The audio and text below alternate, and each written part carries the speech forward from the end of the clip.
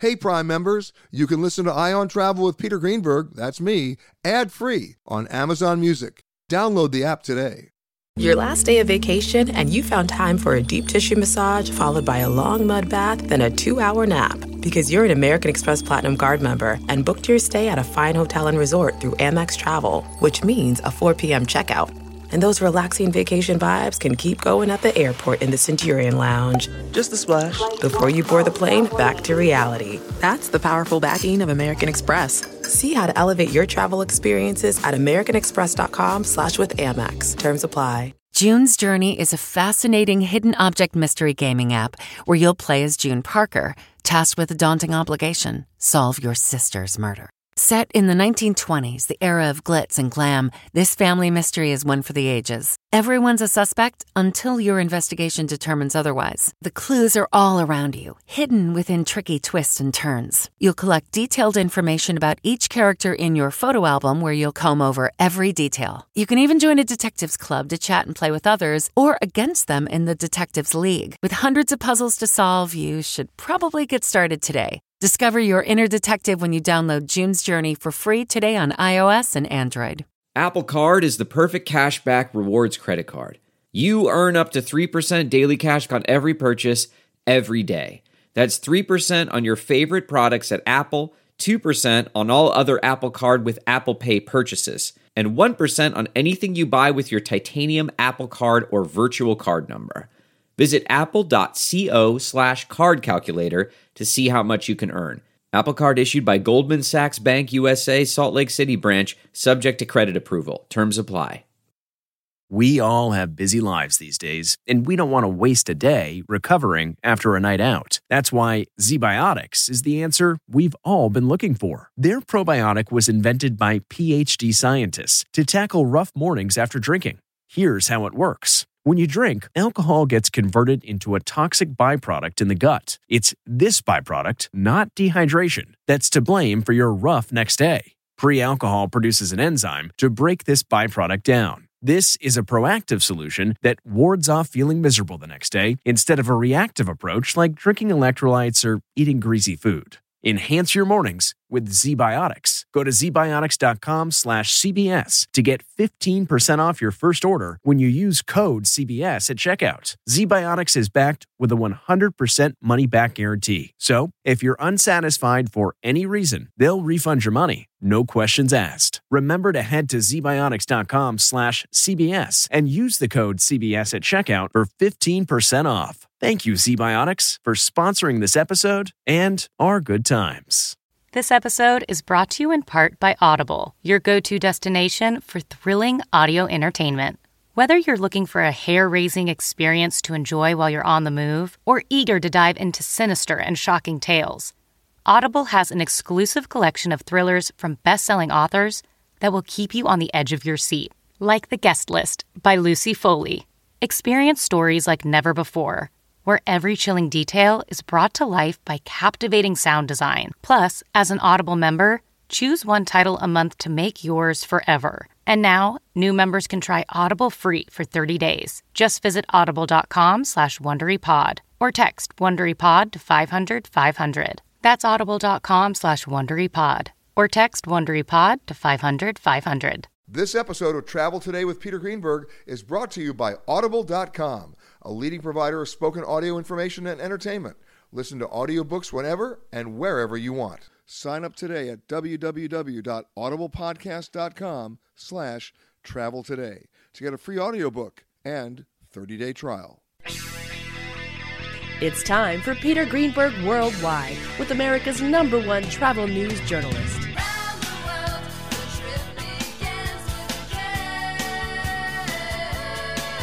And now, the man who travels over 400,000 miles each year, your travel detective, Peter Greenberg. Hi, everybody. Peter Greenberg here, and welcome to the podcast that's done from a different location around the world every single week. One day Canada, the next day Thailand, then New York, London. You just never know. This week we come to you from Las Vegas and from the Bellagio for the 17th annual Virtuoso Travel Week. It's intense, it's crazy, it's absurd, which about is the exact age of my radio show, by the way. I come to something called Virtuoso Week. And for those of you who've never heard of Virtuoso, I'm amazed because we talk about them a lot on the show. It's probably the largest, most influential network of travel advisors in the planet, or some might even say the galaxy. And in a world in which we have lost the art of conversation, it's amazing what these advisors are able to do. The networking, their connections, the options. I mean, the true definition of luxury travel is when you get to keep your options. And in a world in which my next guest will explain is VUCA, yes, VUCA, it's amazing to see that the one resilient aspect of the world these days is the number one industry in the world, travel and tourism. I'm speaking, of course, about the chairman and founder of Virtuoso, Matthew Upchurch. Hey, Matthew. Hi, Peter. Great to be back. So, welcome okay, back. Let's start with VUCA. What is VUCA?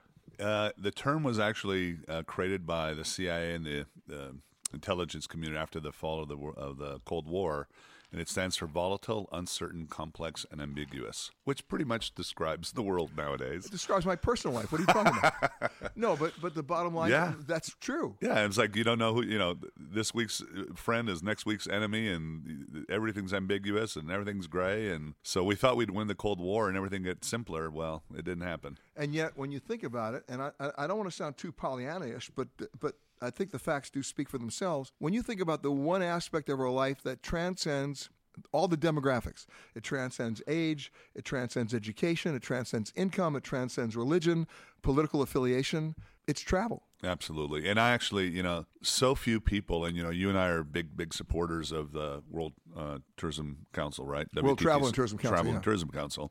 And, so few people still do not understand that travel and tourism is the world's largest service industry, and it employs literally nearly 1 out of 10 people in the world, directly or indirectly. And we're talking nearly 11% of total global GDP. I know. And and what's crazy is so many people, politicians, and a lot of people don't give it the respect. I don't understand. Part of it is because it's diffused, right? It's diffused and it's hard to see the full impact. But, we also cannot live in a world where 2% of the population produces what the rest of us are supposed to consume. So thank God for travel, because, what's great about travel is it has a huge economic benefit to basically all stratas of income, all different countries, all different kinds of industries, and it's a really important thing.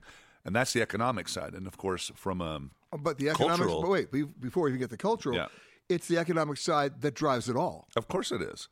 Of course it is. And yet, so few people, because people keep thinking of it, the airline industry, the hotel business, this business, whatever. They don't think of it as one. It doesn't get reported as one. And by the way, you and I have had this discussion. I still say this, that if you were to go to the U.S. Congress and ask 10 random Congress people, what is one of the last major trade surpluses the United States has with the rest of the world? They'd never get it.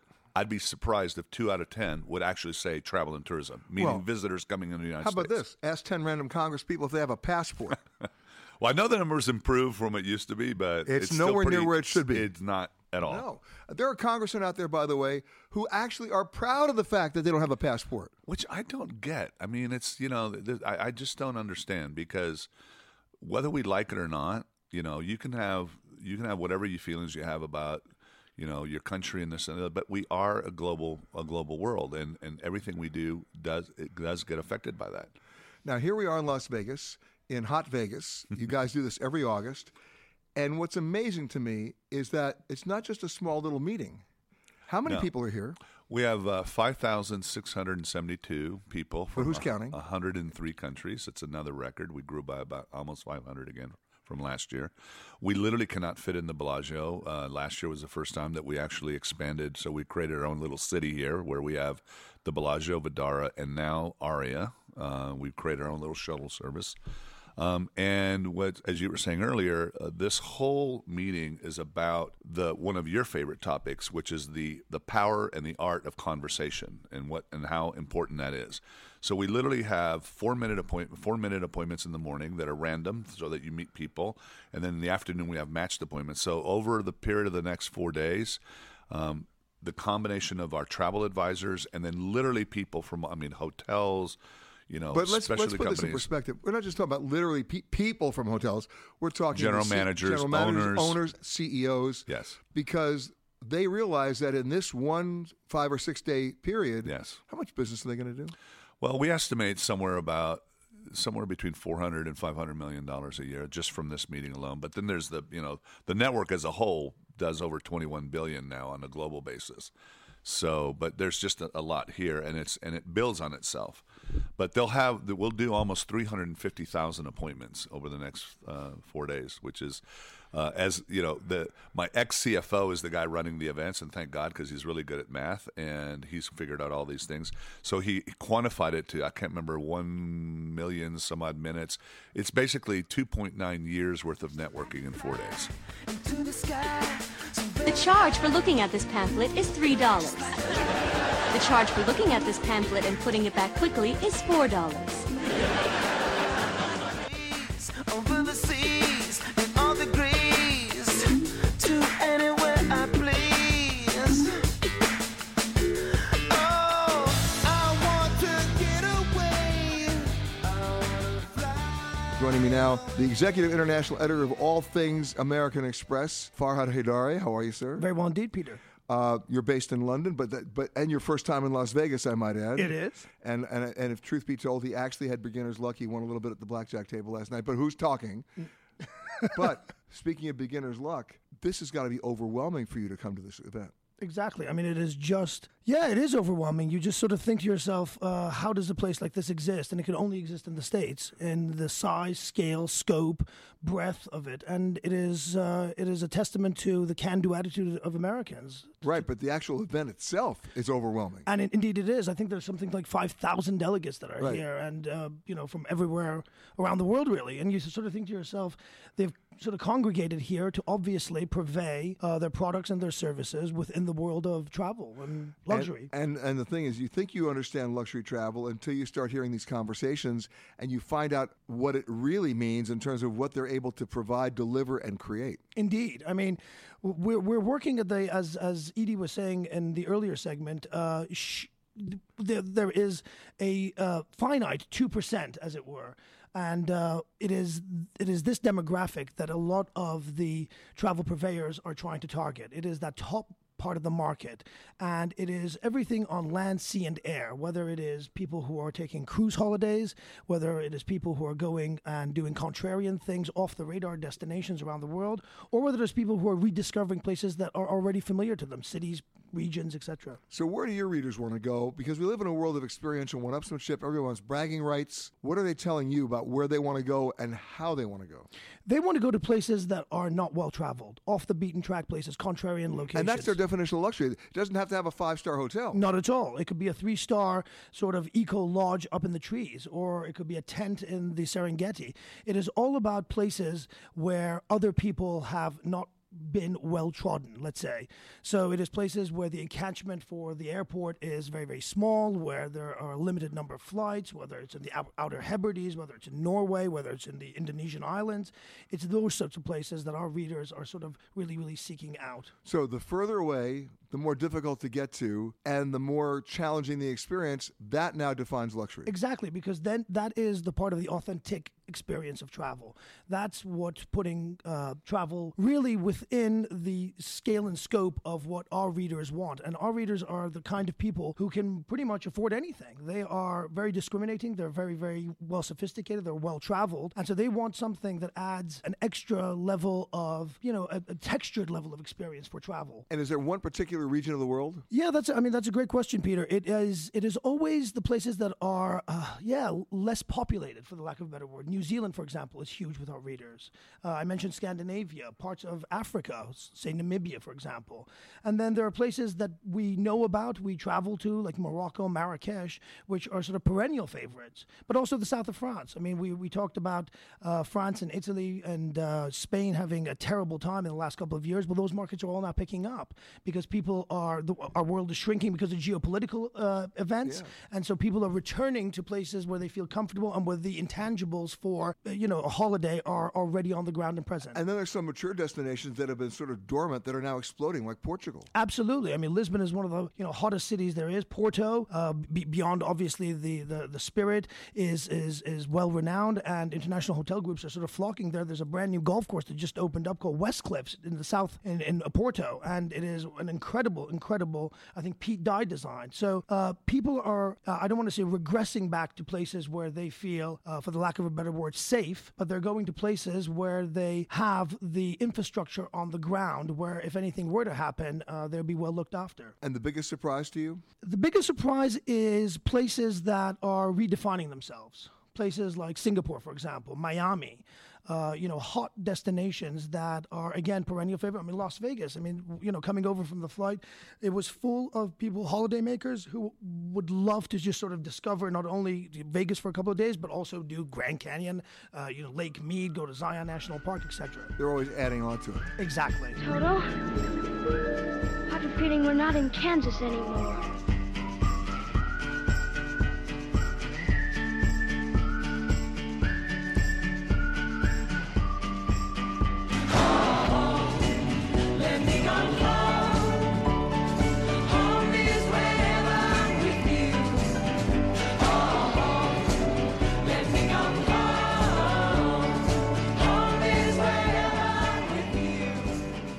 When we talk about luxury travel, that's where everybody shows up in Las Vegas every year to do that. Over 5,000 people, over 300,000 meetings. It's intense. It's crazy. Hundreds and hundreds of millions of dollars in business done over this 5-day period. And one of the people who is here every year and always something new to announce, and I'm sure she's going to do it again, the CEO and president of, I'm just going to say Crystal Cruises. I know you want to say all things Crystal, but I already said it for you, so don't say it. Edie Rodriguez. Hi, Peter. It's my crystal pleasure to be here. Oh, no, stop.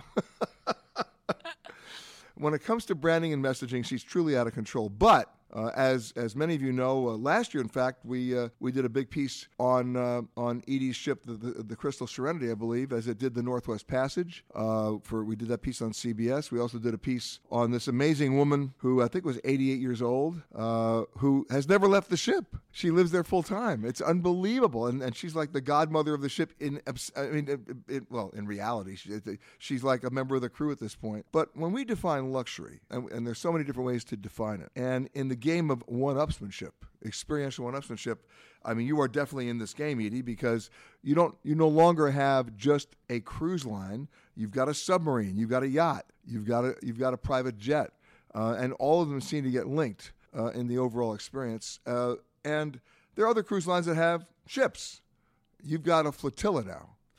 Well, we've got a myriad of brand experiences because we're a marketing-driven company, and we listen to our guests and our luxury global guests, both the top 2% of the world's wealthiest and concurrently the aspirational wealthy, want experiences. And what they were telling us in the spirit of listening to our guests is that they love Crystal so much that they are going on other vacations throughout the year, but they would like to go in the Crystal style. So they wanted you to extend the brand to other things. And exactly, and that's what we did. So we took our core Ocean, which as a 27-year-old brand will always be the hallmark and ethos of everything we do, and we have this 3-character acronym ECO, exclusivity, customization, and options, that we will catapult the brand equity in those 3 factors to continue to brand extend our experiences. So to your point, we have River as an example. You've now got a River cruise ship. Right. We've just launched the second of our River fleet, which we're getting 5 more.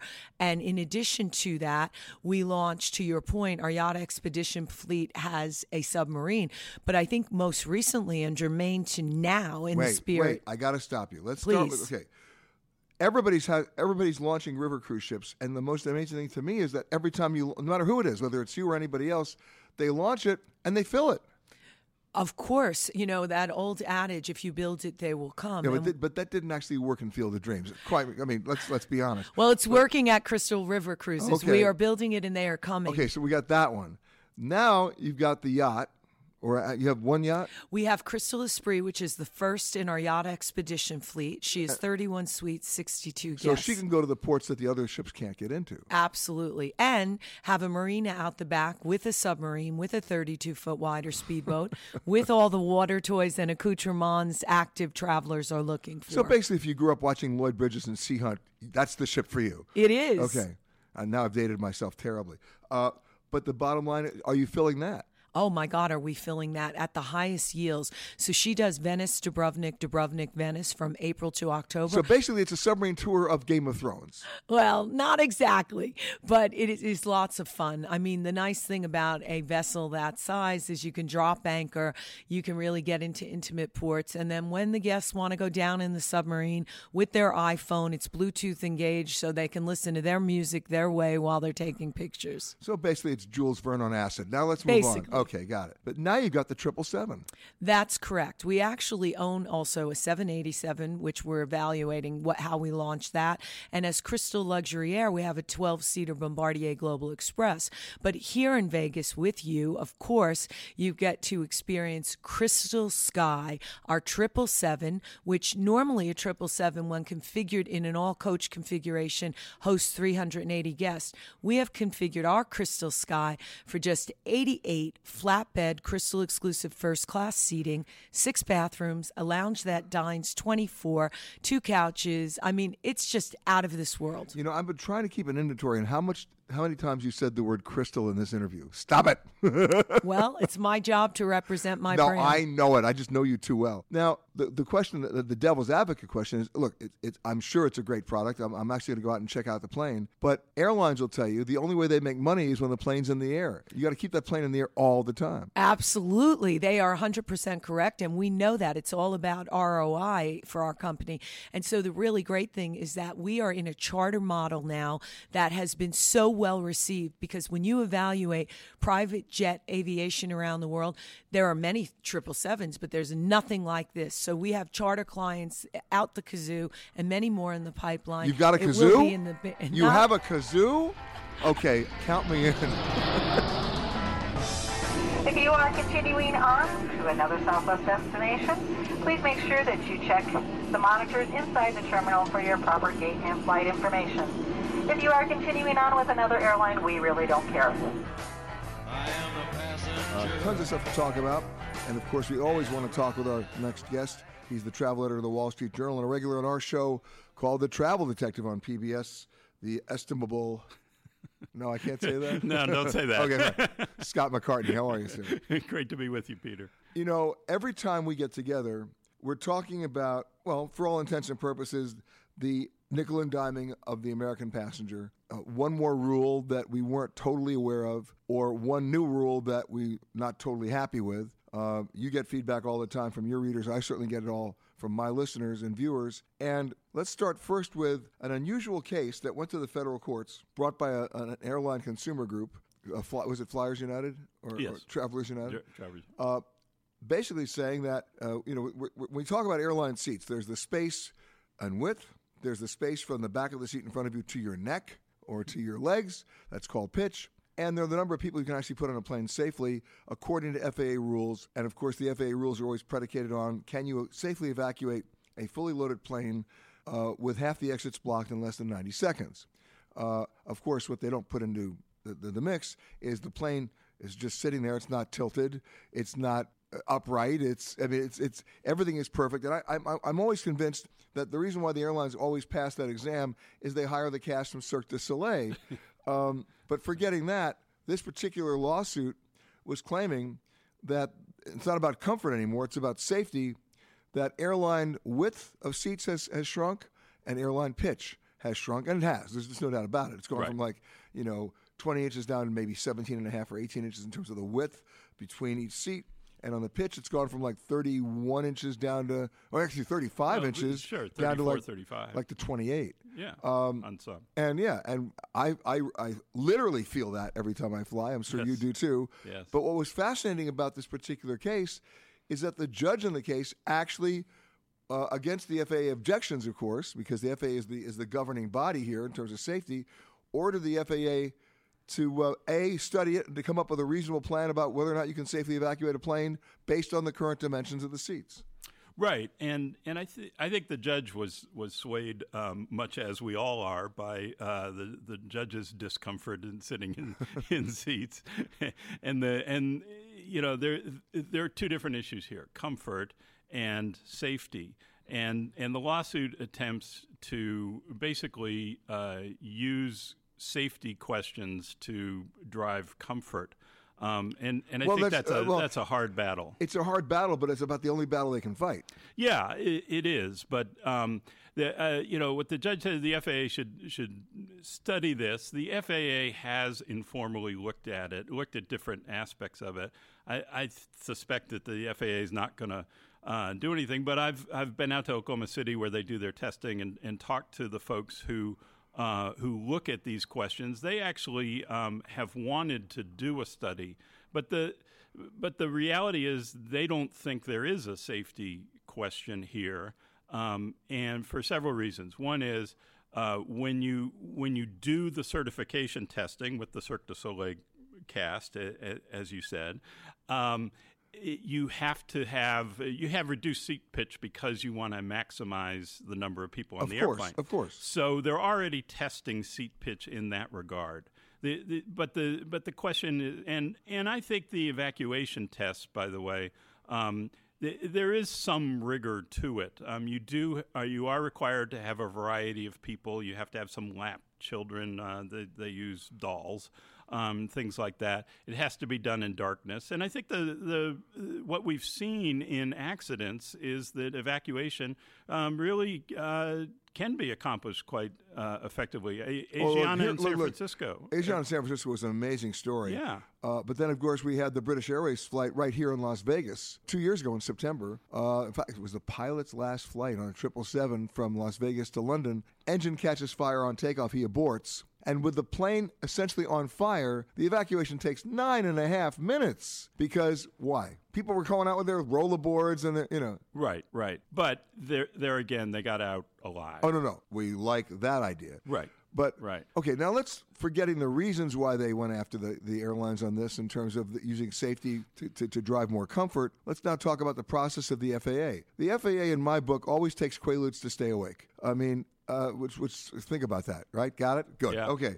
So now they've been ordered to study it. Yeah. They weren't given a deadline, were they? No. No. So I mean, it's sort of like, they'll get back to you in the next millennium. And look, the FAA is not the only safety researcher in the world. So this question has been looked at by other researchers. And what they have found is that the limiting factor in an evacuation is the aisle, not the seat row. And if you think about it, every time you leave an airplane, right, you can stand up or hunch over or whatever. You can't get out of your seat row until the aisle moves, right?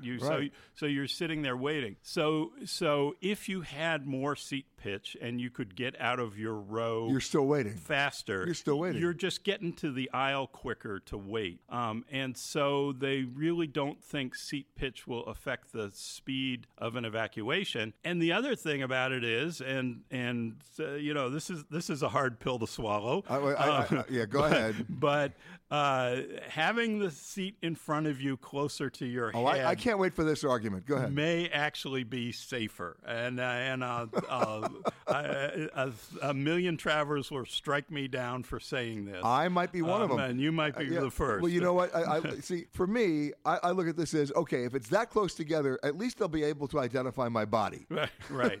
Well, I'll be intact. What happens in a sudden stop in an accident is you fly. Is you go forward. Yeah. And if you travel less distance, you're going to hit the seat in front of you. If you travel less distance to hit the seat in front of you, you may actually come out of it better. I can't wait for them to market that concept. Yeah. Riding along in my automobile, my baby beside me at the wheel, cruising and playing the radio, with no particular place to go.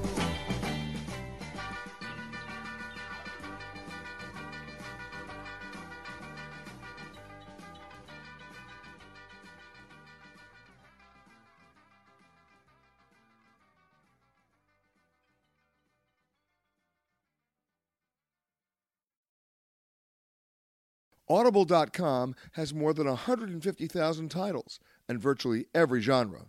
So check it out for yourself. Sign up today at www.audiblepodcast.com/travel today to get a free audiobook and 30-day trial. Anybody who comes to Las Vegas, at least these days, gets to be, they get some special treats because everywhere you look, there's a different Cirque du Soleil show. I went and saw Mystère and what was it, Zumanity, and I saw and I saw the Beatles, The Love, right? It's just everywhere. And you get to a point where you go, have they reached the point of diminishing returns? Are there too many? And the answer is they're not. I mean, I don't know where they find these people because the acrobatics.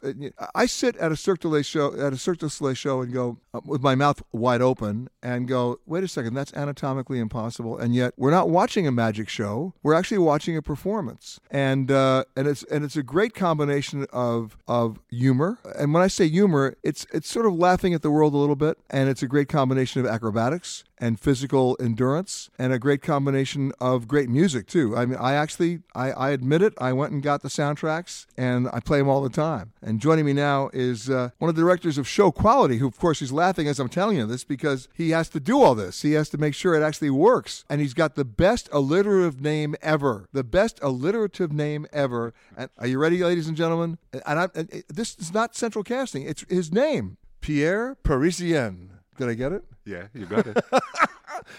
I think I want to change my name to that. I think that's a great name. It is. Yeah, it's a terrific name. I like my name. Yeah. So, first of all, when you're mounting a show here, it's a lot of shows don't open here. They open somewhere else, or you perfect them and they come. You actually we open the shows over here. Everyone is opened here now. Yeah. Wow. Yeah. The touring shows. Because I remember in the old days it was Montreal and. Yeah, the touring shows, we will always open the touring shows, the shows we tour under the Big Top in Montreal.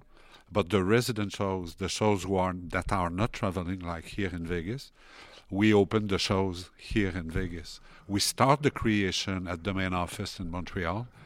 And during the creation period, there is a moment where we bring everybody here in Las Vegas. And we integrate and we invite the theater. And what's the oldest show that you have in Vegas now? Mystère, the one I saw, right? Was that the one at Treasure Island? Yeah, that's the one at Treasure Yeah, Island. okay. Mystère will celebrate 25 years next year. Wow. And the one that's got all the water? Oh, yeah. Amazing. Yeah. Amazing. And then and that show, opened in 98. And it opened in 98. Speaking of 98, that's when the Bellagio opened. Exactly. And we opened at the same time. Okay, I'm really dating myself because I was actually here 3 years earlier standing next to Steve Wynn when he blew up the dunes. He literally hit the plunger and it went. And then 3 years later, I'm walking with him. Seated in a room. I'm walking with him when I was at NBC doing a show on this amazing hotel. And here you are. Yeah. Uh-huh.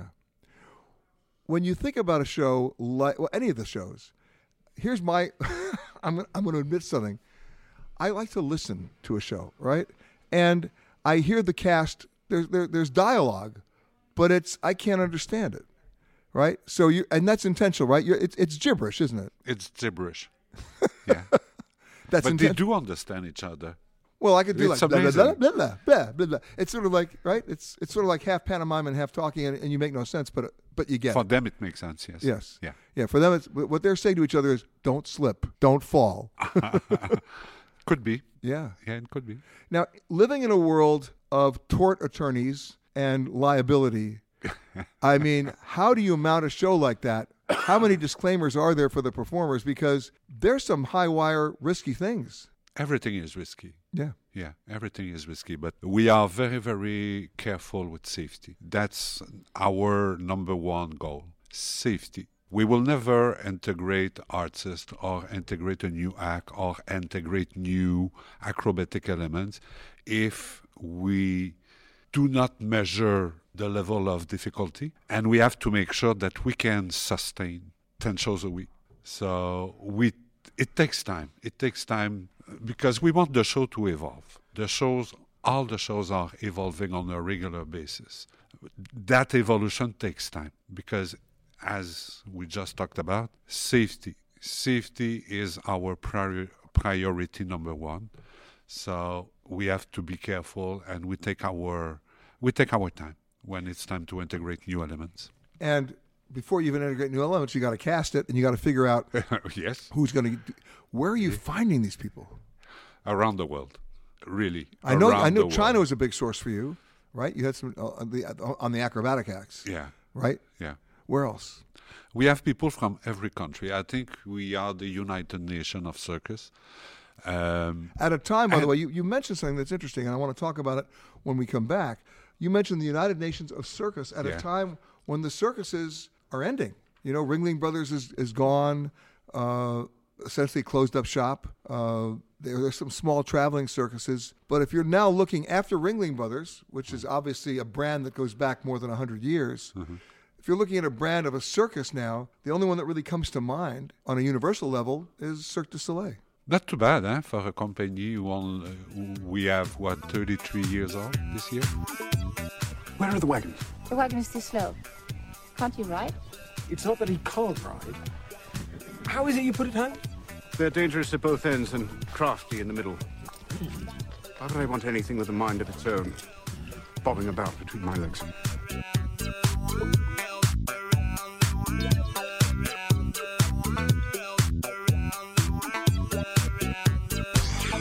And my next guest has I happen to think, a revolutionary idea about it, and something that, if you follow the idea that necessity is the mother of invention, then I think he's got something here. Because when you think about the entire hotel experience, it's more than just the rate, and it's more than just the reservation. It's what happens if you can't go. What happens if you cancel? What are the repercussions? Financially, as well as just logistically. And my next guest, Gohan Ben-David, started a company called Roomer. Not R-U-M-O-R, no, R-O-O-M-E-R. And it's all about this brave new netherworld, if you will, of hotel cancellations. And before we get to the nitty-gritty of this, understand this. You're looking at hotels right now that are changing their cancellation policies left and right to be able to retain your money. So that if you cancel within 48 hours, you lose everything.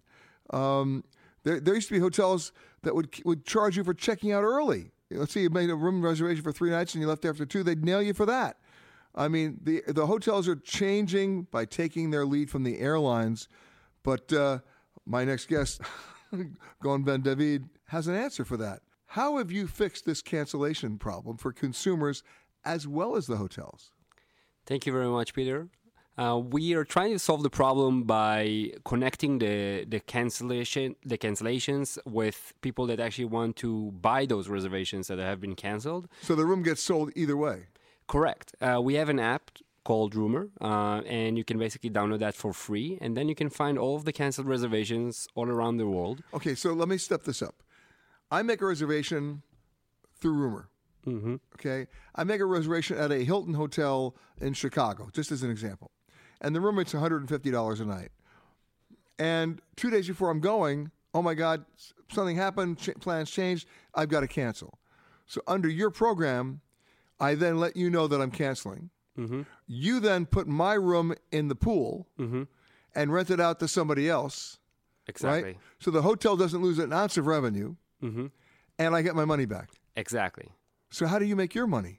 We charge a commission only from a successful sale from the seller.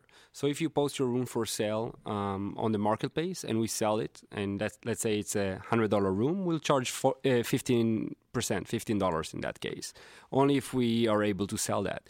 And with our cancellation protection that you actually buy when you book the room with the hotel or the travel agency, we charge a small fee. And that works like a kibbutz. It's everyone pays a small fee. Like a kibbutz. Exactly. That's the real sharing economy. That's where I grew up. And everyone pays a small fee. We don't really know who will cancel and who will not. But then this money is in the pool. And when people cancel, we can refund them from that pool as well. Who sets the rate when I want to sell my room and I can't go? If I'm canceling the room and I want to put it on the market, mm-hmm. who sets that rate? You set the rate. I set the rate. Yes. So I can't be greedy. I have to be reasonable. Some people are trying to, but we always show a price comparison. So we show what's the price on Hilton, what's the price on Hyatt, what's the price on Expedia. So in the end, we want to show this transparency on both sides. So what that means is Hilton already has my $150, right? Correct. Whether I stay there or I don't. Correct. Okay. Now I can't go. I sell the room for $100. You buy the room for $100, right? Correct. So you're happy because you're spending less money than you would if you bought it from Hilton. Right. And I get $85 back, which is a whole lot better than zero. Exactly. And I will spend this money on the minibar, the food and beverage. About 30% of the revenue of the hotel is coming from the food and beverage, and especially in the full service hotels. So it's a win-win for everyone. Now, everybody wants to manage their inventory. Airlines want to manage their inventory. That's why people get bumped. Hotels want to manage their inventory. They don't want an empty room. But there's something called rate integrity. Every hotel wants to maintain that rate. They don't want to be undercut.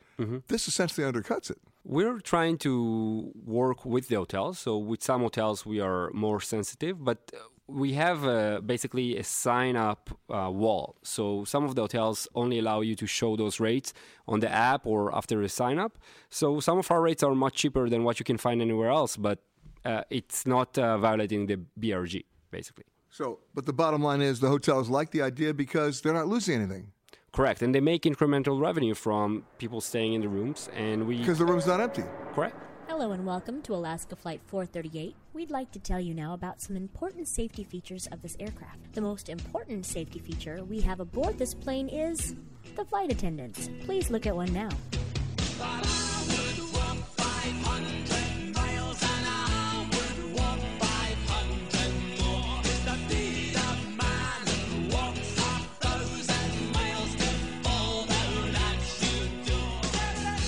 One of the people who comes to this every year has a reason for being here because he's one of the suppliers. In fact, he's a big supplier as the CEO and chairman and founder and owner of a luxury cruise line and has been on our show before many times. The chairman himself, Manfredi Lefebvre Davidio. How are you, sir? Hello, Peter. Fine. So what brings you here? I mean, why do you come to an organization, an event like this, in the middle of 110-degree heat in August in Las Vegas? Well, you don't get much of the heat because we're closed. You never get outside. I know. We're all in two closed doors because we're meeting after meeting. And that's the reason I come here, because you really meet the who's who of the industry, and it's a very vibrant. And as you said, it's very growing. Why? Because it's a growing industry. It's a growing industry because it's growing as an audience. The people, the people from all over the world, more and more want to travel, want to visit the world, and we're more and more supplying goods. So I'm building more ships, and more hotels are being built. So that grows. More ship owners, more hotel owners, more distribution system from more countries. And you're building more ships because the numbers are actually quite staggering. If you take a look at the market penetration of cruise ships among Americans. Only, what is it? Am I wrong? About 13 or 14% of Americans have ever taken a cruise? Have ever taken? I don't know. There's only 2 or 3% that take a cruise yearly, so that's very little. It's very little. Yeah. And then look, that doesn't mean that 98% are going to go, but it means you only have one way to go is up. And yet in China, you have 130 million Chinese who are going to travel one way or the other this year. If you only had 3% of them. That would be a multiple of, imagine, if there are 25 million cruisers, 13 million, almost 14 million coming from the U.S., and with 300 million people. If you go to 3.5 billion Asians, you multiply by 10. But, I mean, it's a long way to go there. But there's a long way to go for the cruise industry. But you're building for that because there's a market there. First of all, we build for our own markets because the growth in the U.S., the growth in Europe, the growth in the traditional cruising countries is sufficient to feed the ships we're building. On top of that, there is this huge potential. And you now have how many ships in the fleet? 9. And a 10th coming? Well, we're not announcing until we've done things, but there are more things that we're cooking on. But of the ships that you have, I mean, in the interest of full disclosure, I was lucky enough to be on board for the inauguration and the christening of your latest new ship, the Silver Muse, yes, in Monaco. Beautiful ship. It's your largest ship. And at the same time, you have ships in the shipyard right now that are being completely redone and rebuilt to Antarctic standards. Well, there's one ship we're doing to Antarctic standards, which is the Silver Cloud, which substantially becomes a new ship. Everything is redone, the interiors, and then it's strengthened for ice class. And then we're lengthening the Silver Spirit, and also there we're redoing a lot of the ship. So there is a lot of things going on the existing fleet. We're doing massive works on all the fleet. Plus, we have projects for new builds, which I hope will become very shortly news and not just projects. And you wouldn't be doing that if the market wouldn't support it. The market is incredible. You put a new ship and it fills. Well, look what happened to river cruising. I mean, you and I share a friendship with Thor Hagen, who has Viking River Cruises. He was christening 10 ships at a time and filling them. Even 12 once. Crazy. Crazy. The problem is, of course, the rivers are smaller than the oceans. Then you have to operate those ships. And there's a limit there. But on the oceans, they're so vast. What is it? 96% of the surface of the world is covered by water? Something like that, yeah. And the coasts are immense. And yet, the other thing is this. I saw a number that came out about a year ago that if you added up all the cruise ships and all the ports they go to, it's over, I think, 1,100. You already go to 850 of them. Yeah, there's many more to explore. But 850, that alone is a staggering number. I mean... Yeah, but we want to show the world to the people. People have to come to Silver Sea because they want to explore the world. They want to experience cultures, experience nature, experience wildlife, experience human beings. Well, you said something interesting. You said the word explore. If you go back to a definition of traditional cruising, maybe even 10 years ago, the word explore wasn't part of the vocabulary. It wasn't. It was, you go to relax, you go to see, you go to hang out, you do shore excursions. Nobody said explore. Now it's all about explore. Well, the traditional image of cruising 40 years ago was you're on a ship and you're on a chaise-longue and relaxing, and that's it, reading a book.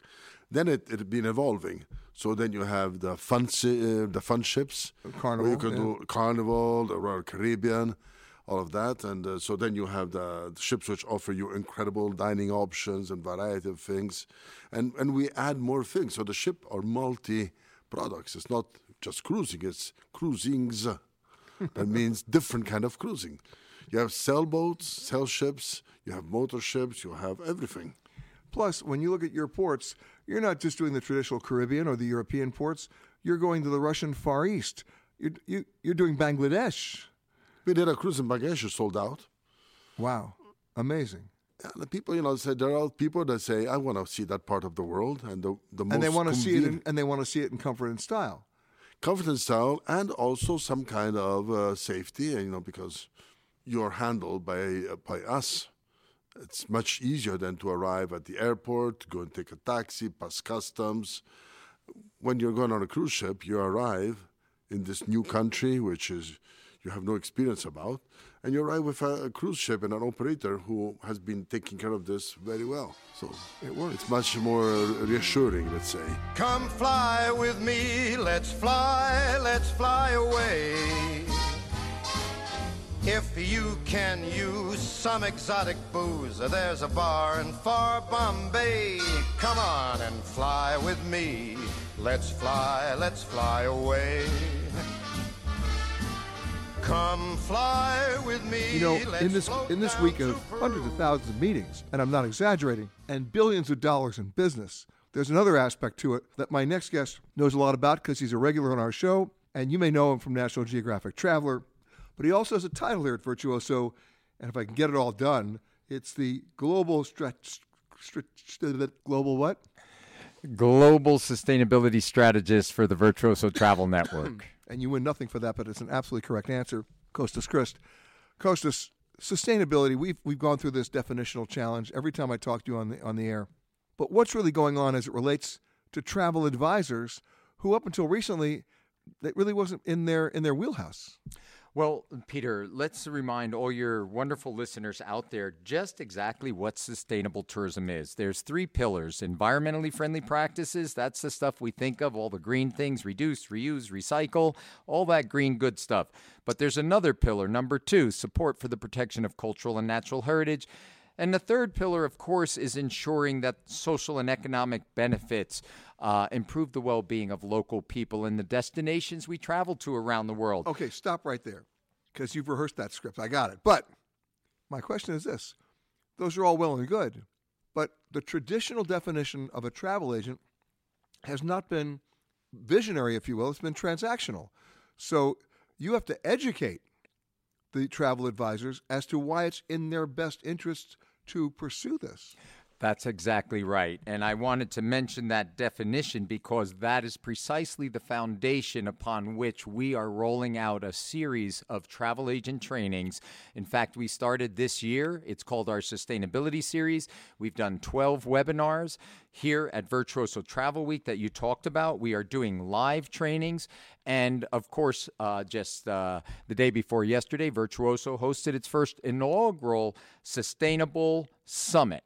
And that summit included travel advisors, and we had a very interesting conversation, including travel advisors saying, hey, guess what, guys? We get it. We're interested in it. Help us get the tools we need to advance this. Because it has to trickle down, or maybe even tumble down, to the consumer. Everybody has to be involved, right? And the supplier, whether it's the hotel, the resort, the cruise line, the airline, the rental car, everywhere I go, and we all travel, you travel, I travel, we travel a lot, we see waste. We see stuff that's thrown away, whether it's food, plastic, recyclables, paper. I mean, if you take a look, a couple of years ago, I decided to have some fun one day. I went to an airline. It was American Airlines.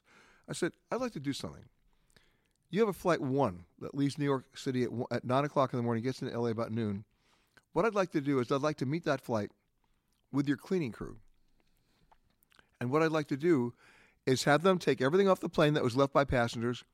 I'd then like to itemize it, and then I'd like to weigh it. Oh, my God. They said, okay. And we did. How much do you think we took off that plane? It was just a 767, held about 200 people, maybe a little more than 200 people. Yes, it was a Sunday, so they had the Sunday papers, but still, the amount that they left on that plane was unbelievable. And what did the airline do before? They just threw it out. They didn't recycle. We haven't even talked about the food that was left on the plane, right?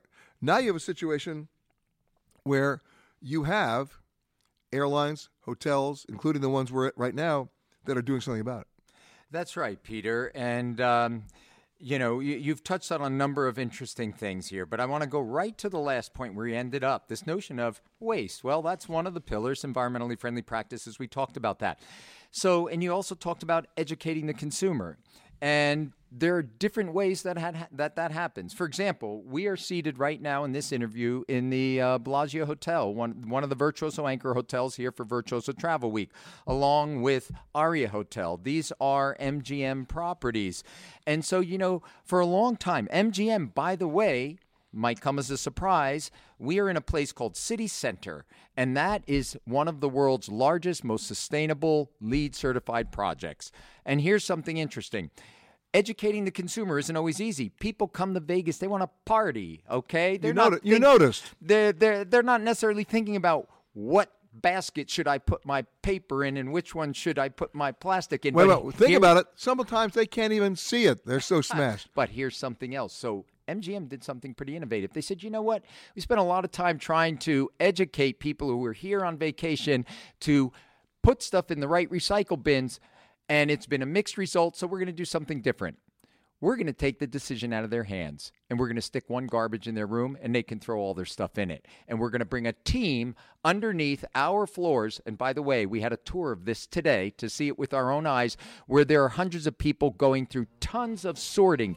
So MGM made the decision, we're going to sort, we're going to put it all in the bins, and they can throw it where they want. That's another answer to the solution. Now, does that educate them? Well, that's a bigger conversation for us to have about consumers, travelers, and travel agents. You've been listening to Peter Greenberg Worldwide. Catch us each week as we broadcast from a new location somewhere around the world.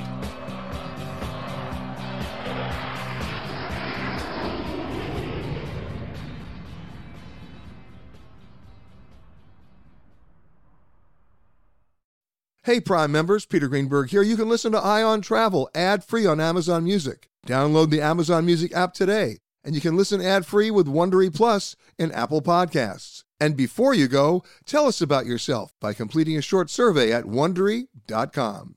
If you travel, you know how to pull off a perfect getaway. You know after you enroll with your Delta SkyMiles Platinum American Express card, you get up to $10 back monthly on U.S. rideshare purchases with select providers, like a car to the airport. You know which remote retreats have the best herbal baths.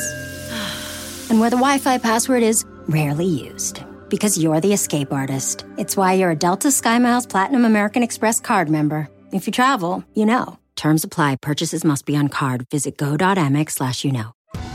Are you ready for an all-new season of Survivor? You better be, because Survivor 46 is here, and it's 90 minutes of twists and turns you don't want to miss. Better yet, after each episode, there's a brand new episode of On Fire, the only official Survivor podcast. Each week, we go behind the scenes of the episode's biggest moments, taking you into the how and the why things happened. And this season, we're very lucky to be joined by an expert, the winner of Survivor 45, Dee Valladares. What is up? I'm thrilled to be joining this team and to be giving you my take on how and the why players made the moves they did, what it takes to outwit, outplay, and outlast, and to ask Jeff some questions, because even after 26 days out there is still a lot for me to uncover. Bring it, Dee. Listen to On Fire, the official Survivor podcast, wherever you get your podcasts.